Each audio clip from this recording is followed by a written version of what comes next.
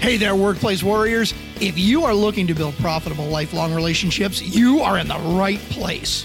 Welcome to the Do This, Sell More podcast, where you can make more money than you ever imagined and still get home in time for dinner. Don't miss out on expert tips and strategies from best-selling author Dave Lorenzo and his high-performing guests. The formula is easy. Listen and take action. In other words, do this, sell more. Now here's your host, the master of relationship sales strategy himself, Dave Lorenzo. Can asking questions really be the answer to closing more deals? You bet it can. And here are the 6 questions you need to ask if you want to close more deals, starting right now. Hi, it's Dave Lorenzo. Welcome to another edition of the Dave Lorenzo Daily. Today we're talking about closing more deals, and there are 6 questions that can lead up to and help you immediately close more deals. And I'm going to go over those 6 questions with you today. If this is the first time we're meeting, I am here every day. My name is Dave Lorenzo. This channel is the Dave Lorenzo Daily, and we're here every day with great sales information for you. I want you to stop back by here as often as you can because we help you make more money and get home on time for dinner every night. In order to make sure that you're notified whenever we upload new content, I'm asking you to do me a favor and please subscribe to the channel, hit the subscribe button, and ring the notification bell so that you're notified when we go live and when we upload more great new information. Thanks for joining me, and let's get into the 6 questions that will help you close more sales deals right now. Question number 1. This is the question that you ask the minute you walk into the meeting room. You sit down, you exchange pleasantries, you build up a little rapport, and then you say, Mr. New Client, what were you hoping I could do for you? What are you hoping I could do for you? This is the best way to start a meeting because it allows the client to begin talking. In any conversation, whether it be a sales conversation or a conversation between 2 people who are friends, the person who does the talking is always going to feel better about the interaction, and you want your client to feel great. You want your client to feel comfortable. So when you walk in the room, you shake hands, you say, thanks for inviting me in. How are you? How's your week going? Tell me, what were you hoping I could do for you? This is money in the bank because it immediately gets the client to reveal their agenda. It gets them to help you help them. When they fill you in on what they're looking to accomplish in this meeting, they're giving you a roadmap to how you can sell them because they're telling you what's valuable to them, and when you provide value, you develop relationships, and when you develop relationships, you close more deals. Question number 2. As you get into the conversation, if the client has not revealed to you specifically what they're looking to solve, if they have an issue, what problem they're looking to solve, or if they haven't revealed to you what goal they're looking to achieve, you need to find this out because that's where the value really lies. When you listen to other people who talk about sales, they talk about revealing where the client feels pain and helping to take the pain away. I'm not so big on exacerbating a client's pain. What I am big on is delivering value, and the points of value are in solving problems or removing issues that are weighing heavily on the mind of the client or helping the client achieve a goal. So when you say to the client, if you could change one thing about your current situation, what would it be? The client will reveal to you the thing that's keeping them awake at night. The client's going to reveal to you the big issue that they want help in resolving. The client's going to reveal to you that goal they want to achieve. So that's question number 2. If you could change one thing about your business, what would it be? If you could change one thing about your current situation, what would it be? When you get them to tell you what that is, you're on the road to helping them solve problems. You're on the road to helping them achieve goals, and that's delivering value. That's developing a relationship. That's sales. Question number 3, how much is this situation costing you? The reason this is so important is because it allows you to deliver a return on investment for your service. When the client has an issue and it's costing them money, and you can take that issue away, or you can provide a solution for them, you then become valuable in that moment and in solving future problems or anticipating future problems. So the short term, you provide value and they want you to be near them. They want you to have a relationship with them. After you solve that current situation, you talk about how to prevent situations like that from occurring in the future. You're even more valuable. So when you talk to them about how much the situation is costing, you're helping them with a return on investment, and you're helping them understand that the value you provide exceeds what they will invest in you. This is a critical element, especially in business-to-business sales. Now, if you're helping the client achieve a goal, that goal is worth something to the client.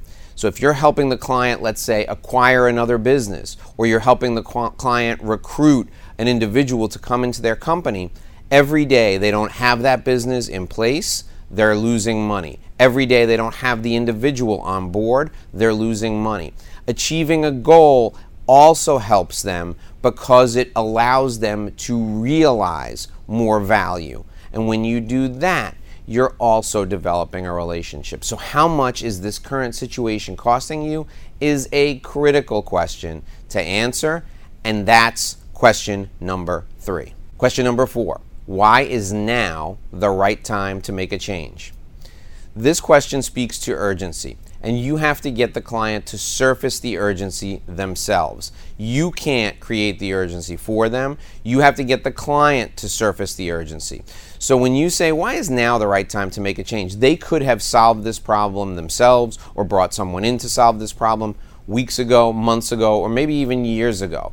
They're choosing now for a reason. You need to find out what that reason is, and you need to make sure you leverage that reason when it's time to ask them to close the deal. That speaks to urgency. So why is now the right time? When they answer, they're telling you why they have to close the deal now. That's where the urgency comes in. Why is now the right time to make a change?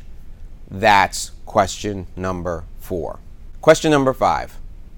Who else do we need to involve in this process?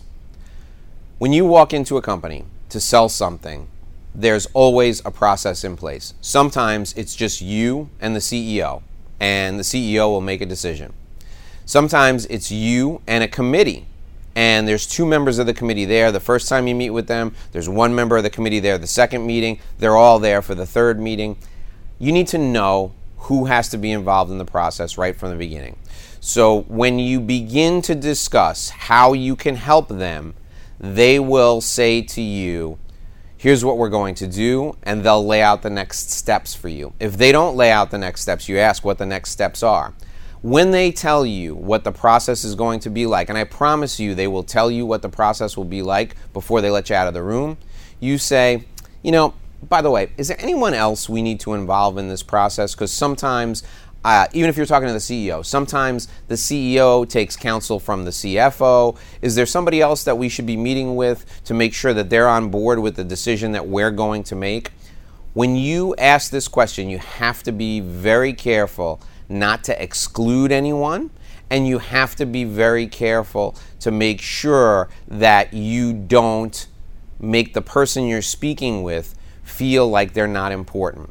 So the way I do it is I say, who else do we need to involve in this process? And then when they look at you, you say, I know that you're the decision maker, but sometimes people take counsel from other folks within the organization. Is there anyone that you trust that you want me to speak to get them on board with our program?